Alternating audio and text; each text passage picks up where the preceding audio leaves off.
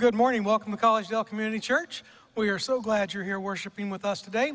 I would like to invite you to stand and say hello to someone you don't know around you.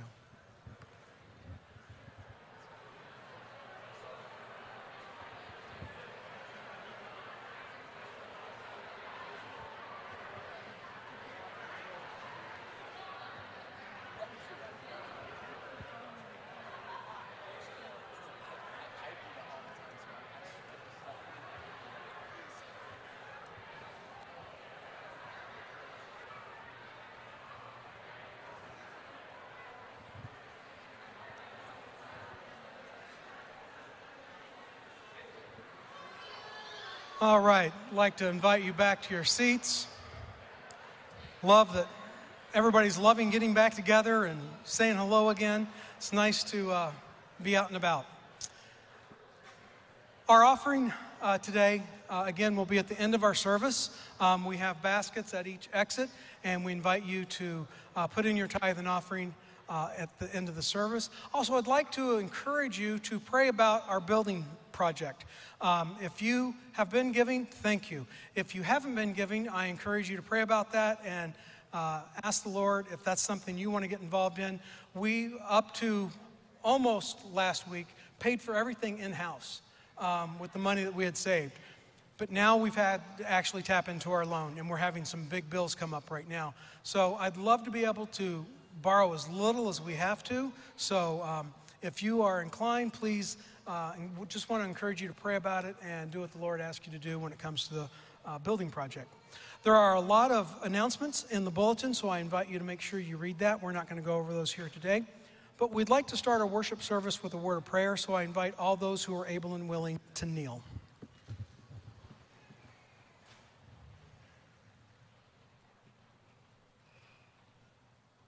Father in heaven, Lord, thank you for this beautiful Sabbath. Thank you for the concept of Sabbath. Thank you that you've given us a day that we can rest in you, that we can get away from the hustle and bustle of this world, and that we can spend time with friends and family and rest in you. And Lord, we're just so grateful for this gift. And Lord, as we open up this worship service, we invite your Holy Spirit and your holy angels to saturate this building. May we feel your presence. May you touch our lives like you've never touched before. And Lord, I want to pray that you would be with Pastor Jerry in a special way, that the words he speaks would come directly from you and into our hearts, and that they would change us for eternity. We ask this in Jesus' name. Amen.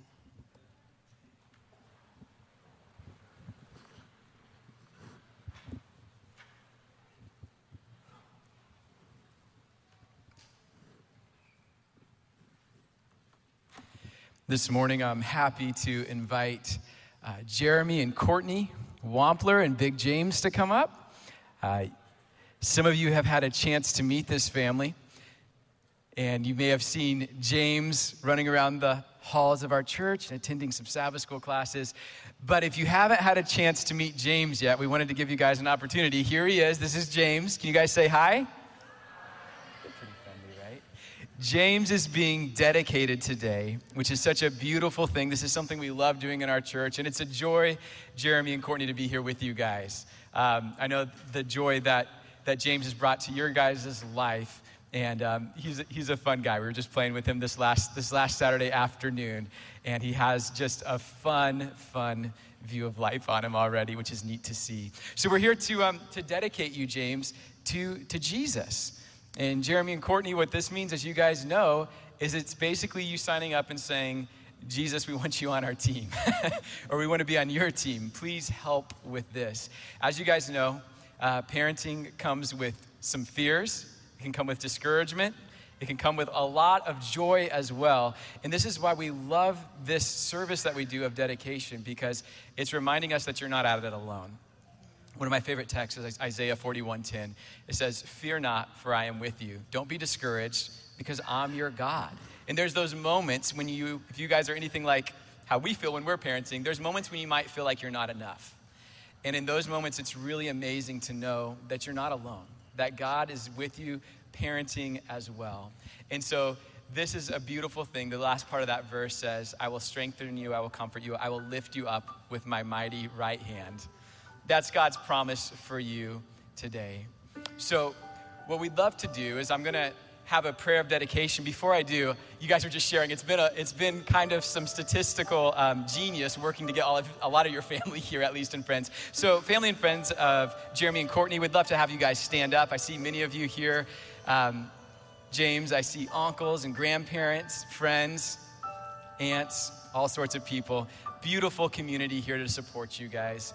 I want to have a prayer of dedication, and then we want to sing our dedication song. James, can I hold you?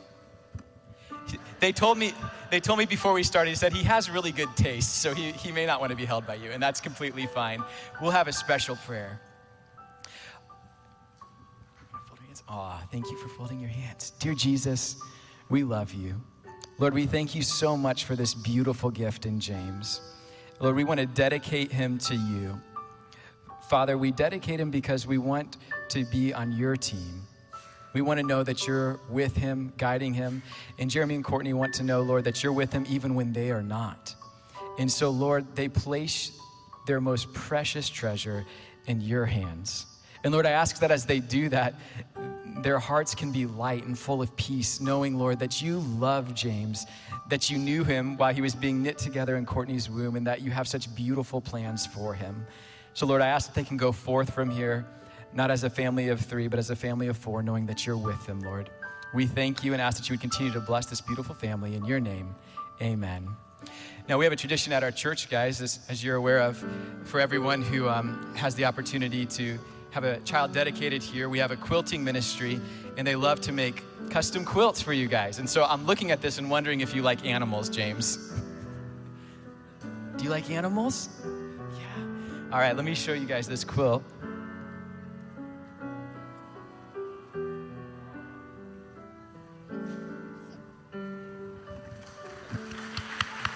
Beautiful safari theme.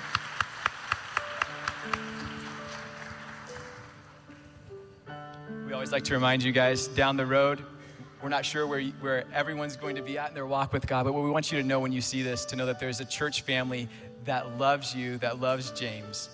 And at this time, we'd love to sing our song of dedication for you guys. Church family, join us as we sing our song of dedication for this family. May blessings be upon you, precious baby. May favor rest upon your family. May your future be a holy legacy. May blessings be upon you, precious baby. Again, may blessings be upon you, precious baby.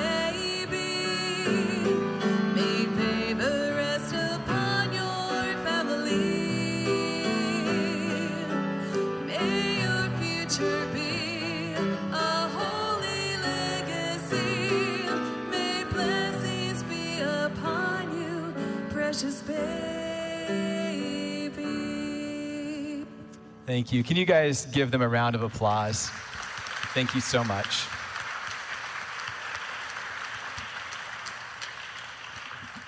I know that James is going to do well because already his family is involved here with the church, and so they're actually going to come up and do music for us now, I think.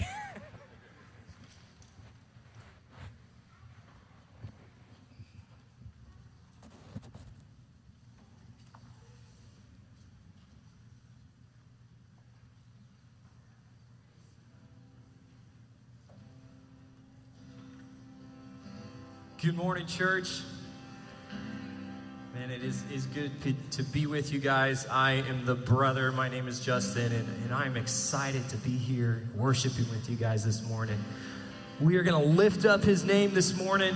So I invite you guys to, let's sing together.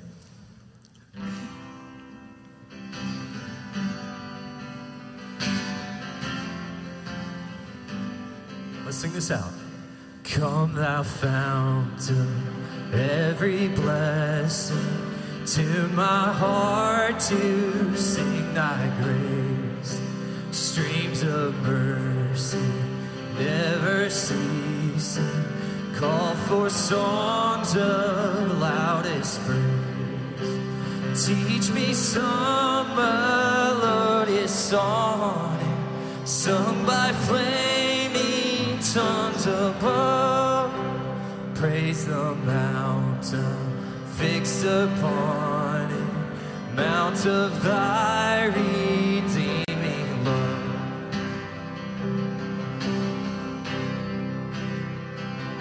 Here I raise my Ebenezer, here by thy help I come, and I hope by thy good pleasure safely to arrive at home. Jesus sought me when a stranger, wandering from the fold of God, he to rescue me from danger interposed his precious blood. Oh, to grace, oh, to grace, how great a debtor daily I'm constrained to be. Let thy goodness, like a fetter, bind my wandering heart to thee. Prone to wander, Lord, I feel it. Prone to leave the God I love. Here's my heart, Lord, take and seal it for thy courts above. Here's my heart, Lord, take and seal it for thy courts above. Amen, church.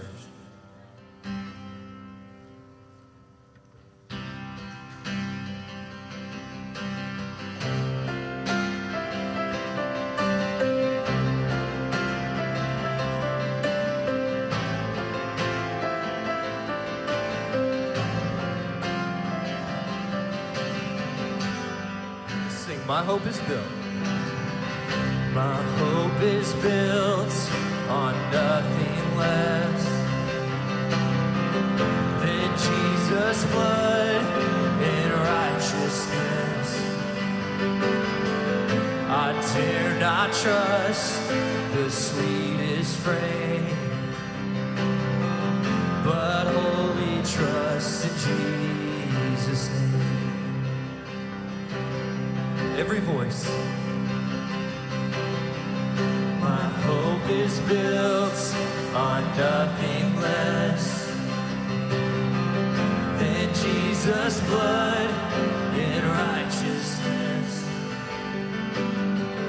I dare not trust the sweetest frame, but only trust in Jesus' name. Let's sing it out. Christ alone, cornerstone, weak made strong in the Savior's love. Through the storm, He is Lord, Lord of all.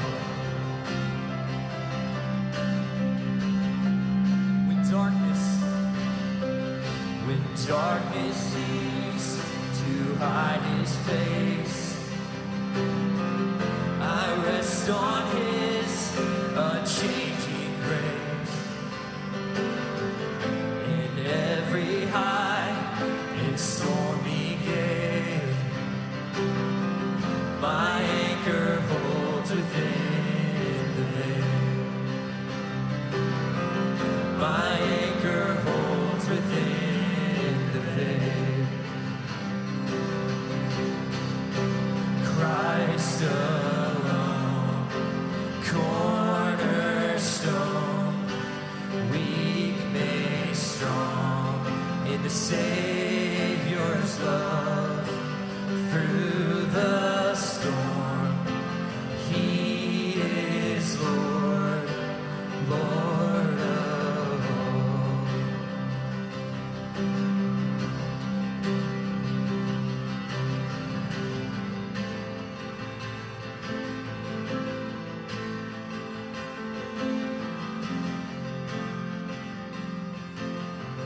Let's sing this out together. When he shall come with trumpet sound, oh, may I then in him be found, dressed in his righteousness alone. Faultless I'll stand before the throne. Christ alone, cornerstone, we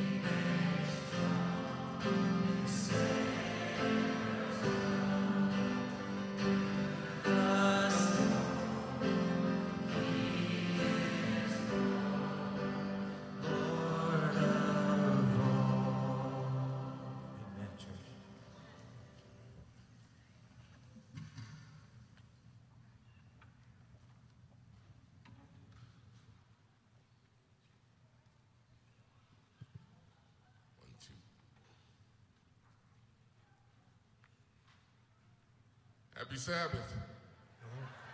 That was great singing with Justin and Jeremy.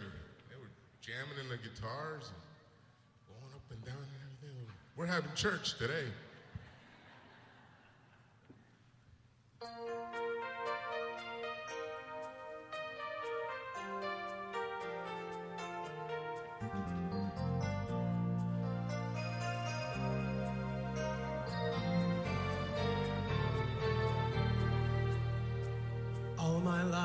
I've had to struggle to be free.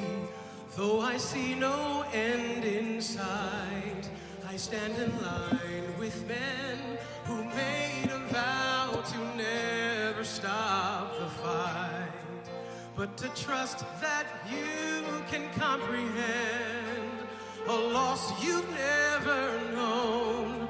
Will take the love that I have hoped for, but love I cannot find alone. Lord, teach me to love, show me how to care for others, cause my soul to burn within for the fellowship of my brother. Only you can break the chains that have held me for so long. Lord, you're my hope, my only hope. Teach me to love.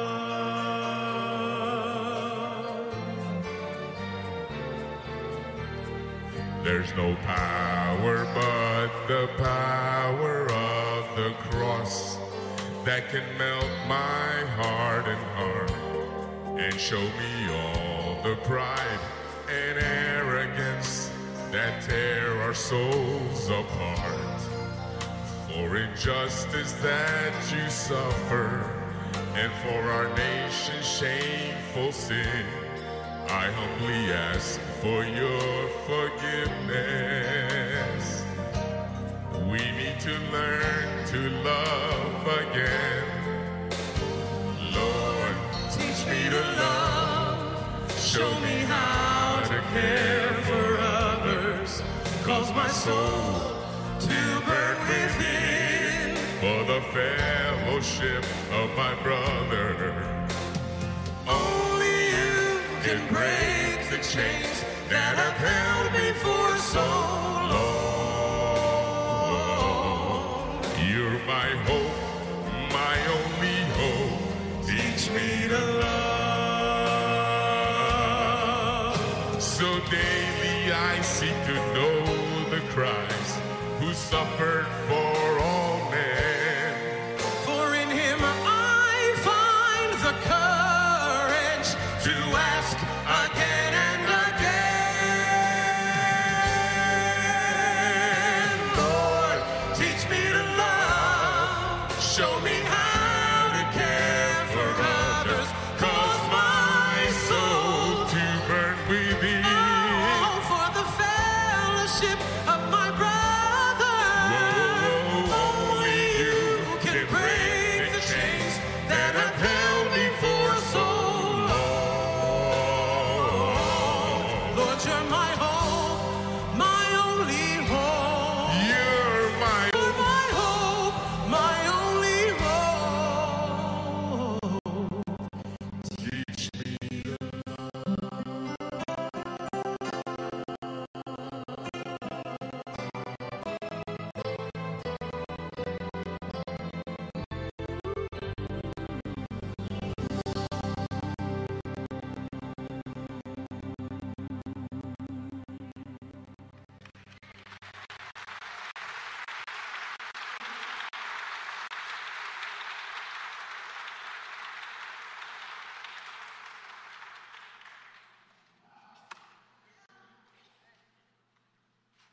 some announcements or some posters of an event that's happening in about a week and a half. So we just wanted to let you guys know, and it should be on there. Yeah, it's good. So coming up on, what's the date here for our Nedley Depression and Anxiety Recovery Program? Well, we have an introductory session on July 29, I believe, and that's going to be at 6 o'clock here in the fellowship hall, and we'll go for an hour video, and it talks about all the things that we can do to help counteract some anxiety and depression in our lives.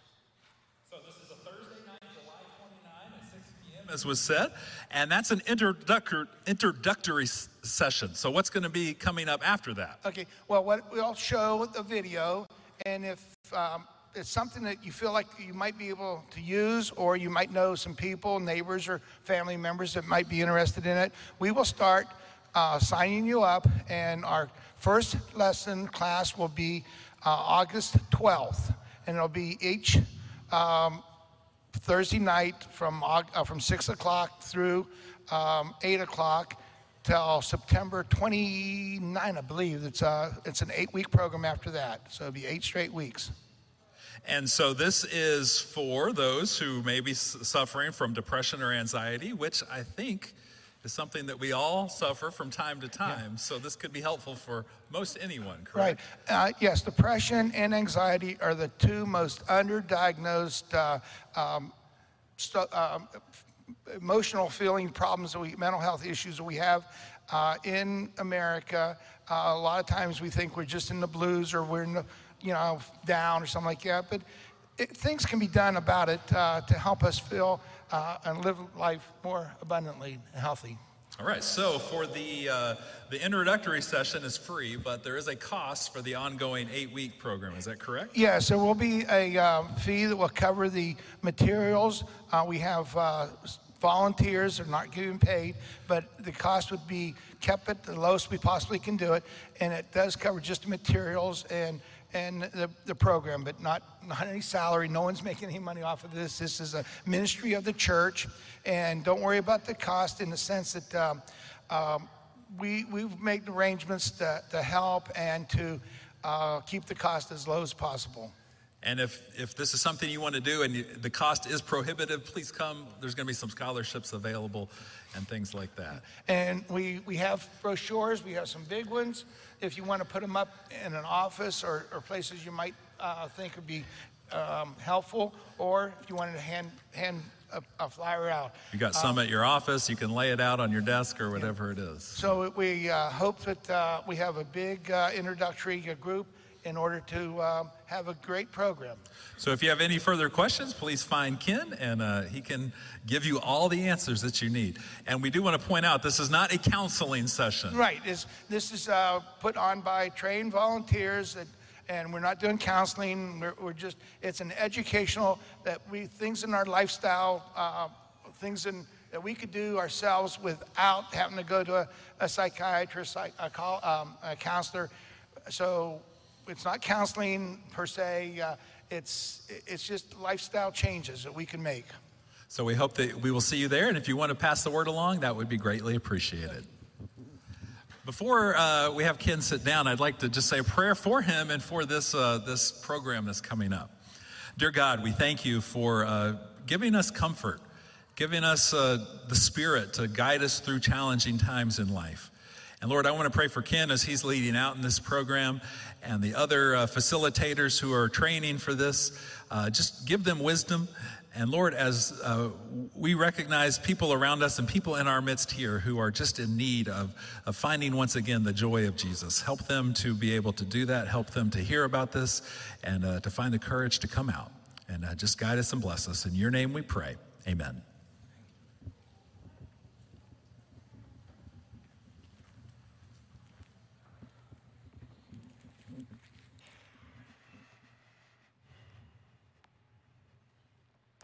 Good morning. Thank you. It's good to see you here today. If you're a visitor, We're especially glad to have you, but we feel inclined to warn you. You come 3 times in a row, it's addicting.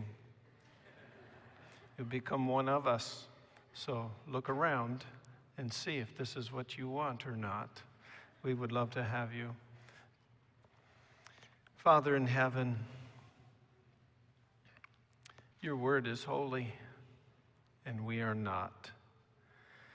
We have such a high regard for you and for your word. And we are praying that by your grace and through your love, you would be the one who teaches us today. We pray you will fill this auditorium with your presence in such a way that we know we are with you. We pray that you will speak to our hearts in such a way we know we're hearing from you. And we pray that you will be so powerful in our midst, miracles will take place, lives will be changed for eternity. And for some, eternal life will begin today. We ask for all this in Jesus' name. Amen. When I began in the ministry, it was 40 years ago in June. And it was quite common back then to move the pastors every 3 years. And the common talk among the pastors was you unpacked your first year, you ministered your second year, and you started packing again your third year. And Karen and I were assigned in Indianapolis, Indiana, at the Glendale Church, where I was an intern for 6 months. And then in January 1982, we began pastoring the Scottsburg district. Not quite a full 3 years after being assigned there, we were sent to Elkhart, Indiana. And it was there at Elkhart where it is the center for making campers and many mobile homes and things like that. We looked around and got thinking and decided, you know what, if they're going to move us every 3 years, let's take our house with us. And so we bought a mobile home. It was a high-class mobile home, 5 axles, 74 feet long and 14 feet wide, top of the line. It was very comfortable. And sure enough, about 3 years after being at Elkhart, the conference moved us to Bloomington, Indiana. It just so happened that the Spencer Church was part of the district, and they were in the process of buying land and building a church building. They bought 4.5 acres, and the building project was starting, and one of the sweet ladies in the church said, you know what, the pastor and his family can't find a place for their mobile home. What better thing would it be to place the mobile home on the 4.5 acres, and then while the building is going on, they can make sure things aren't being stolen and stuff like that. So we said yes, they said yes, the conference said yes, and our mobile home was moved again down to Spencer, Indiana. We lived on the 4.5 acres that the church owned. We were surrounded by 450 acres of farmland, and across the street, lots and lots of woods. For those of you who know Indiana, we were right near Camp Timber Ridge. It was a wonderful place to live. Our 3 children were up and at it by that time, and what happened frequently is people would drive by on the highway and they would drop the dogs off that they no longer wanted. I thought that was awful. I mean, out there in the country like that, you just drop a dog off. What I would do is when the dogs came is I would pick them up and drop them off near a school. That's how you do that. Well, one dog, a little black dog that would grow up to be about the size of a black lab, I cannot remember why, but we chose to keep this dog, a little male. We called him Champ. Then he became the family dog. Champ was odd, though. Champ would never do anything you wanted him to do. If he ever did, it was just a coincidence that You wanted him to do something the same time he wanted to do it. He was very stubborn. He wouldn't even come in the house. He just lived his own life, but he was good to the kids, and the kids were good to him, so it was working out. And one thing about it, because the dog just showed up, if it wasn't that great of a dog, well, I mean, it's not really ours technically. I mean, we're feeding it and giving it water and that type of stuff, but we could disclaim it at any point. Out there in the country, there were coyotes. There are coyotes in Tennessee as well. But Indiana invented coyotes. Just thousands of them. And they're very clever. They're very adaptive, resourceful animals. And they've learned tricks down through the years. And one of the tricks that they learned is they would bark like a domestic dog sounds and create an interest in the dogs that were in the farmers' yards or out in the country homes' yards. And then they'd get the dog to come out from the light because the coyotes would not come inside the light. We had a well-lit yard, and the coyotes would not come in, but we could hear them out there in the dark. And one night, Karen and I were sleeping, and I was awakened by the sound of the coyotes. They were barking as if they were domestic dogs. And I knew what they were doing. Karen knew what they were doing. Champ didn't have a clue. Champ was barking back, kind of agitated. Didn't know if he was wanting to protect us or wanting to go play with them. But basically, in dog language, it could be interpreted something like this. The coyotes were saying, "Hey, you black dog, come on out. We'll chase rabbits all night. We'll have fun. It's really cool out here. We can fellowship together and enjoy life." Well, Champ was responding. The coyotes kept moving in closer and closer. The darkness, I could just barely see a glint of light in the eyes of the coyotes that were there. Their intentions were evil. They wanted to kill Champ and eat Champ. And so I tried to get Champ to understand that. Champ was stubborn, wanted to do his own thing. He would not come in the house. And even when I told Champ, if you're going to stay outside, at least be quiet. Don't encourage them that you're going to come out there. But Champ didn't listen. It kept getting worse. Champ more agitated, getting farther and farther out of the yard, headed towards the coyotes. And that's when I got up, took the shotgun, stepped out the door, and shot. I'd like for you to turn in your Bibles to Matthew chapter 5. In Matthew chapter 5, we're beginning a section in our studies on the life of Christ called the Sermon on the Mount. We're going to be in a section known as the Beatitudes. We will not get very far through these Beatitudes, but we will get far along in our understanding of what they are about. We're going to focus on verse 3 of chapter 5, but we will read through verse 11. So let's read. Blessed are the poor in spirit, for theirs is the kingdom of heaven. Blessed are those who mourn, for they shall be comforted. Blessed are the meek, for they shall inherit the earth. Blessed are those who hunger and thirst for righteousness, for they shall be filled. Blessed are the merciful, for they shall obtain mercy. Blessed are the pure in heart, for they shall see God. Blessed are the peacemakers, for they shall be called sons of God. Blessed are those who are persecuted for righteousness' sake, for theirs is the kingdom of heaven. Blessed are you when they revile and persecute you and say all kinds of evil against you falsely for my sake. 9 times the word blessed is used. And so when we begin studying this, we want to identify the meanings of the words. It will help us tremendously looking at things from the viewpoint of how and whom they were written to.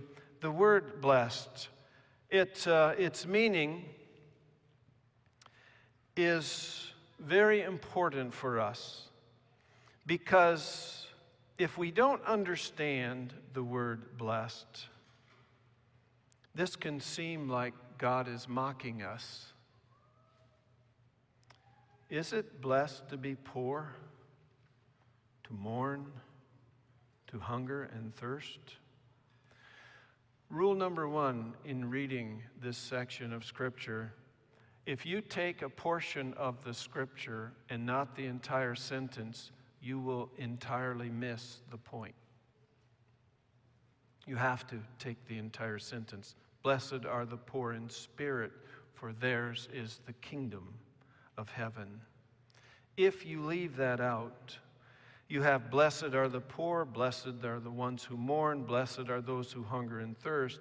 And I don't believe, and I don't think you believe either, it's God's will for anybody to live in abject poverty and all its woes.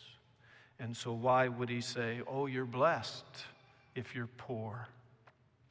I mean, it'd be nice, maybe, I guess, on some level. It would relieve our guilt for trying to help the downtrodden. Oh, you're poor? You have nothing? Wow, you are really blessed. It would mock them. And surely God is not mocking us in this passage. Some people interpret the Greek word blessed, they interpret it as happy. And you will read some versions of the Bible saying happy. But happy is not quite rich enough, it's not quite deep enough.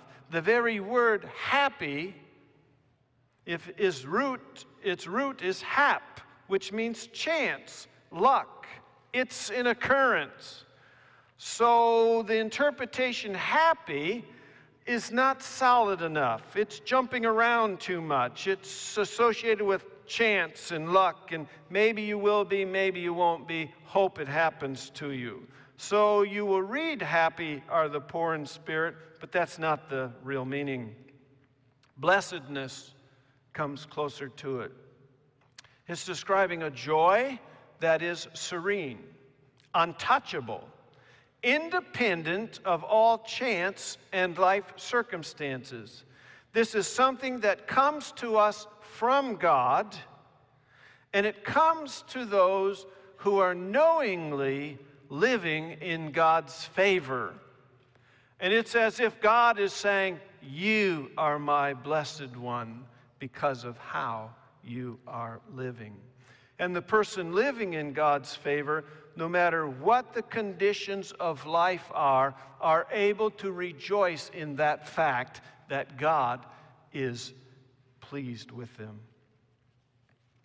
You see, all the Beatitudes are aspects of a person's character. A person that is schooled in humility, matured by suffering, that is demonstrated in gentleness, purity, and love. And the conditions of our blessedness are within ourselves, not what's going on around us. Our happiness or blessedness does not depend on what we have, but on what we are. It does not depend on position, but on disposition. Not on the state of our circumstances, but on the state of our soul. We're talking about and studying about character. That's what is being described in the Beatitudes. It is character. Now, when you look at this, you will be overwhelmed, because it talks about being meek, merciful, pure in heart, being a peacemaker, being persecuted and liking it or living through it, not being overwhelmed by it, reviled. Everything I just mentioned, we cannot do. We simply cannot do those things. We may try to be meek, it makes us proud. We may try to be merciful, we may try to be pure in heart, we may try to be peacemakers. But here's the deal. You can't pick and choose what you're going to try to be. This is a package. This is like the fruits of the Spirit. People filled with the Spirit of God have love, joy, peace, patience, kindness, goodness, faithfulness. You know the list. It's all a package. This is a package. You don't get to pick and choose. I've heard sermons, and so have you. He's a peacemaker. I make a whole thing about it. It's a package. It's a package of character. And when we look at it, when we sincerely look at it and say, this is what Jesus says it is like to be a member in his kingdom, we look at it, we scream, can't do it. Martin Luther wrote about this section of the Bible, Mosissimus Moses, which means Moses quadrupled. I've kind of made it easier. Mosimus Maximus. And you may be wondering, what's that got to do with anything? Well, think of it. In Jesus' day, the religious people tried to order and structure their lives according to the law of Moses. It was the imperative. Do this, and God will be pleased. Do these things, and you have access to heaven. And when Martin Luther read this, he says, well, this is Jesus' law of the new kingdom, and when you read it, you can't do it. This is Moses times 4. This is harder than what the Jews were trying to do. I want to take you on a study today that I hope will explain some things, perhaps put them in context a bit. Romans chapter 3, verse 20. Our study on Tuesday night says that group has helped me to understand some things, and I want to thank them. Romans 3, verse 20, therefore by the deeds of the law no flesh will be justified in his sight, for by the law is the knowledge of sin. Now, Paul, when he is writing to the church at Rome, he's talking about the law.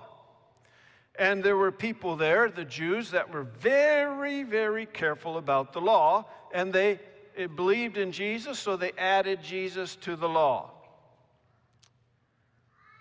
And then there were others who didn't understand, but Paul wants to make something clear. No one is made righteous by keeping the law. Now, this can be confusing because the law is righteous. The law is a transcript of God's character. How can it be that someone can know that, understand it, and seek to live it, and still not be considered something positive in God's eyes? For by the law is the knowledge of sin. The purpose of the law was then and is now the same, to give us a knowledge of sin. So yes, it is a transcript of God's character. Yes, it does describe what is righteous.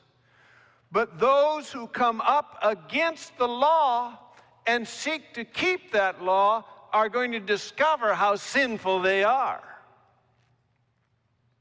So the purpose of the law is not to create righteousness. The purpose of the law is to disturb us that we can't be righteous and to force us to think we need something better. We need something different. And here's what happens. You go to Galatians chapter 3. And some of you may be thinking, well, what law is he talking about? Is he talking about the law of Moses? Is he talking about the Ten Commandments? Is he talking about the Bible? All of it. It all applies. Same principle anywhere. Galatians 3, verse 24.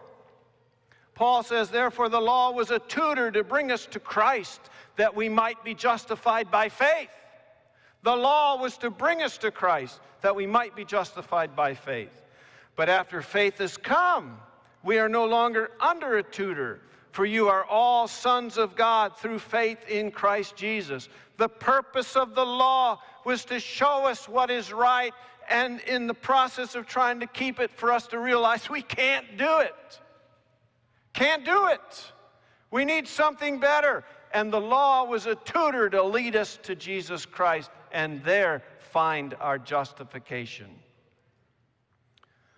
So what do we do with the law? There are Bible verses that say this. Jesus said, if you love me, keep my commandments. What do you do with that? Well, here's a beautiful cycle of experience that comes to the saved. They start with the law. They're confronted with what's right. They may be condemned initially. Maybe not. They might become religious.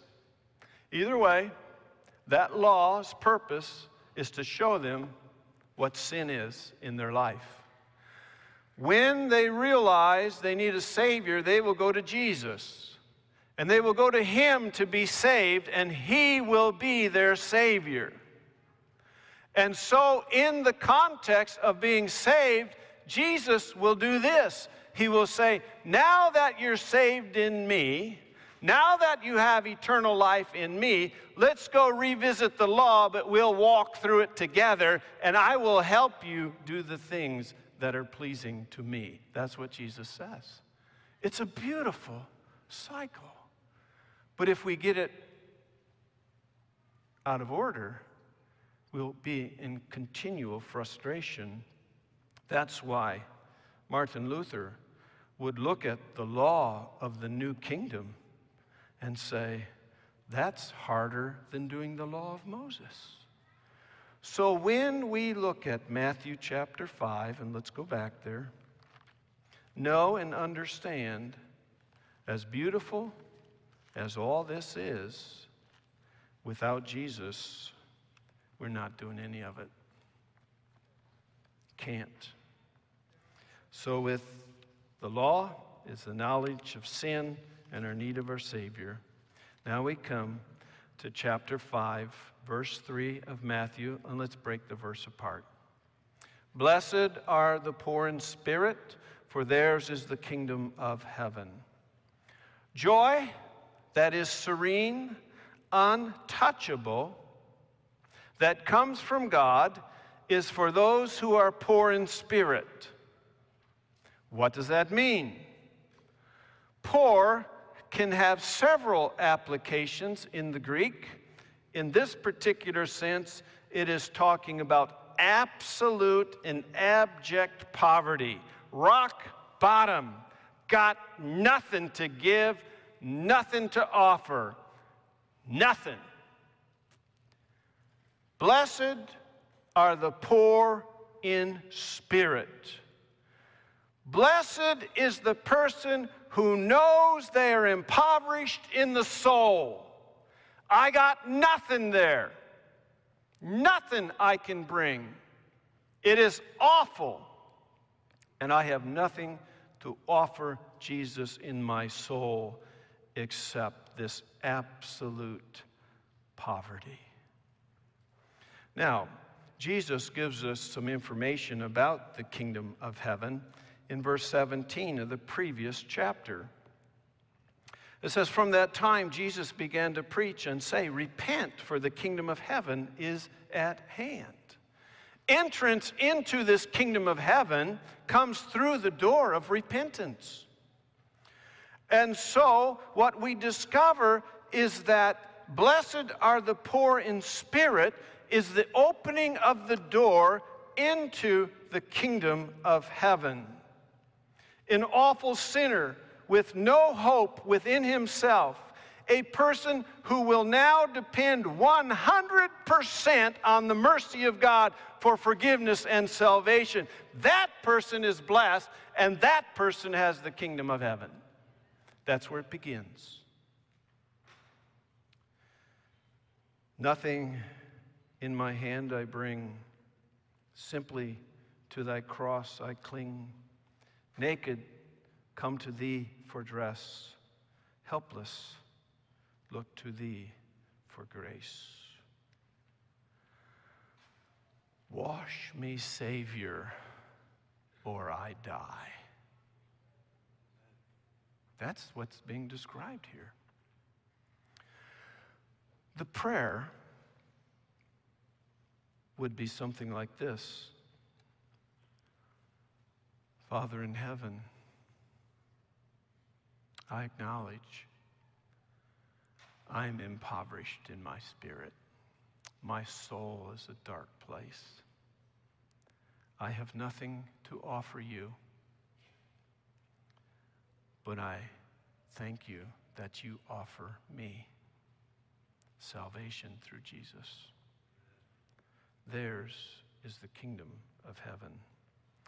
It says, is the kingdom of heaven, and the kingdom of heaven, simply put, is the reign, the realm of God, which means if he is in our heart, then our heart is where he reigns, and it is his realm. And it is spoken in the present tense. It is now. It is not waiting. The kingdom is now in the heart. Joy that is serene, untouchable, independent of all chance and life circumstances, floods the heart when we humble ourselves before God and honestly admit who we are and what our need is, and Jesus marches in triumphantly in a grand, noble, holy, saving way. And that gives us the blessedness in our hearts. Does that make sense? Champ was all about what he could do for himself. He wouldn't do what we told him to do unless he just wanted to do that at the same time we told him to do it. Champ thought he could deal with the coyotes on his own. He would take no counsel from anyone. What Champ didn't count on is a gunshot. Now, when I stepped out onto the porch and I put the shotgun to my shoulder, I was suddenly blinded by our outside light, which was right there. I was looking right into it. So I shot towards the coyotes. I'm pretty confident I didn't hit one, for those children who watch Disney too much.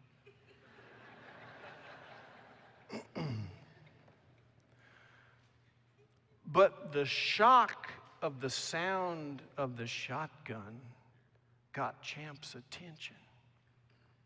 I couldn't see anything because the light was blinding me. But I felt, and what it was Champ was running full speed. He ran up the steps, through my legs, and into the house. It's as if he was saying, "You didn't tell me it was that serious." It got his attention. He ran for help. In that illustration, I see us. I see this as being a wake-up call for some of you. I see this not as being a wake-up call, but an invitation for others of you. But here we are, and we're confronted with the reality that we cannot do this on our own. We cannot do this fight on our own, regardless of who we think we are. And the sound of what the Word is telling us causes us to turn and run not into the safety of a house, but to the feet of a Savior. And He will accept our confession. He will take our sins, wash them, cast them away, and He will fill us with His Spirit as He promised, and He will let us know what the blessedness of salvation is like. Are there any here today who would like to say to God, I want that. I need that. I am impoverished in my spirit. I've got nothing to offer you, Lord. But I want Jesus as my Savior. If you want to say that to the Lord, I invite you to stand.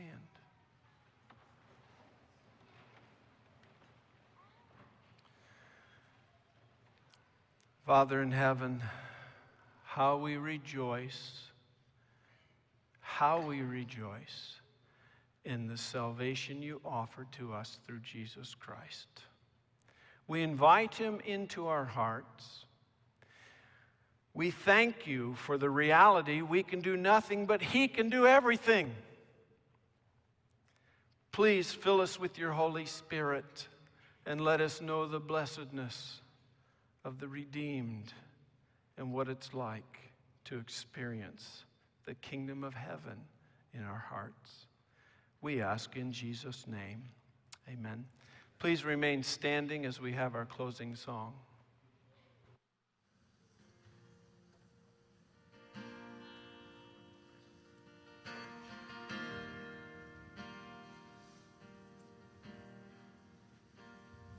When peace like a river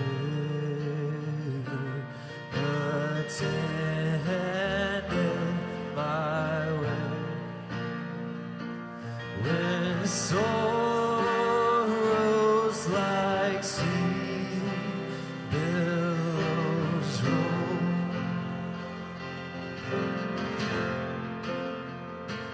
whatever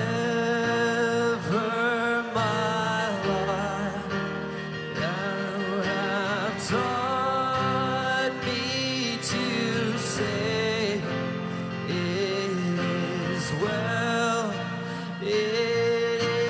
well with my soul,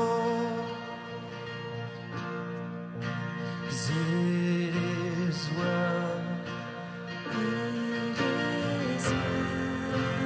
with my soul.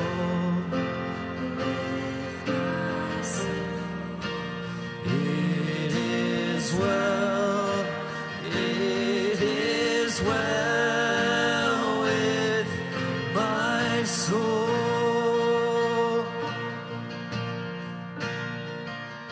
My sin, oh, the bliss of this glorious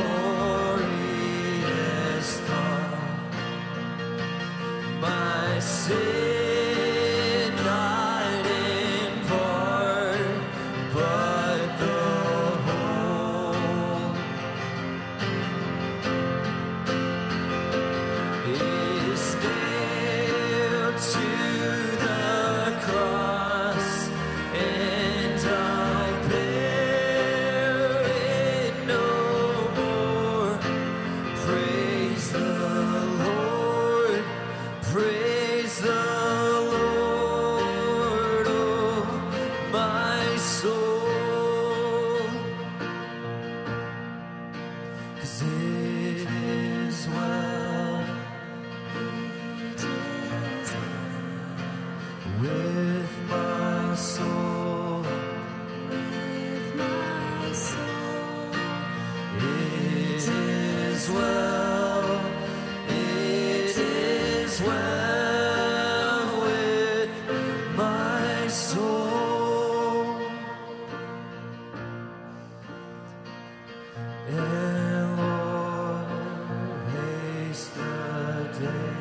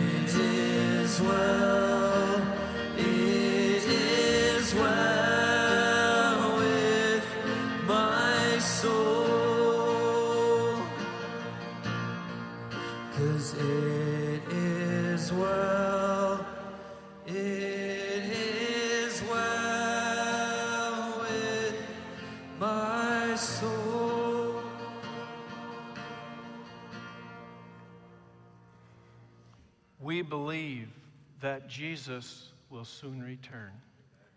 May we all be found ready to meet him in peace when he appears. Father in heaven, I pray for these dear, dear people.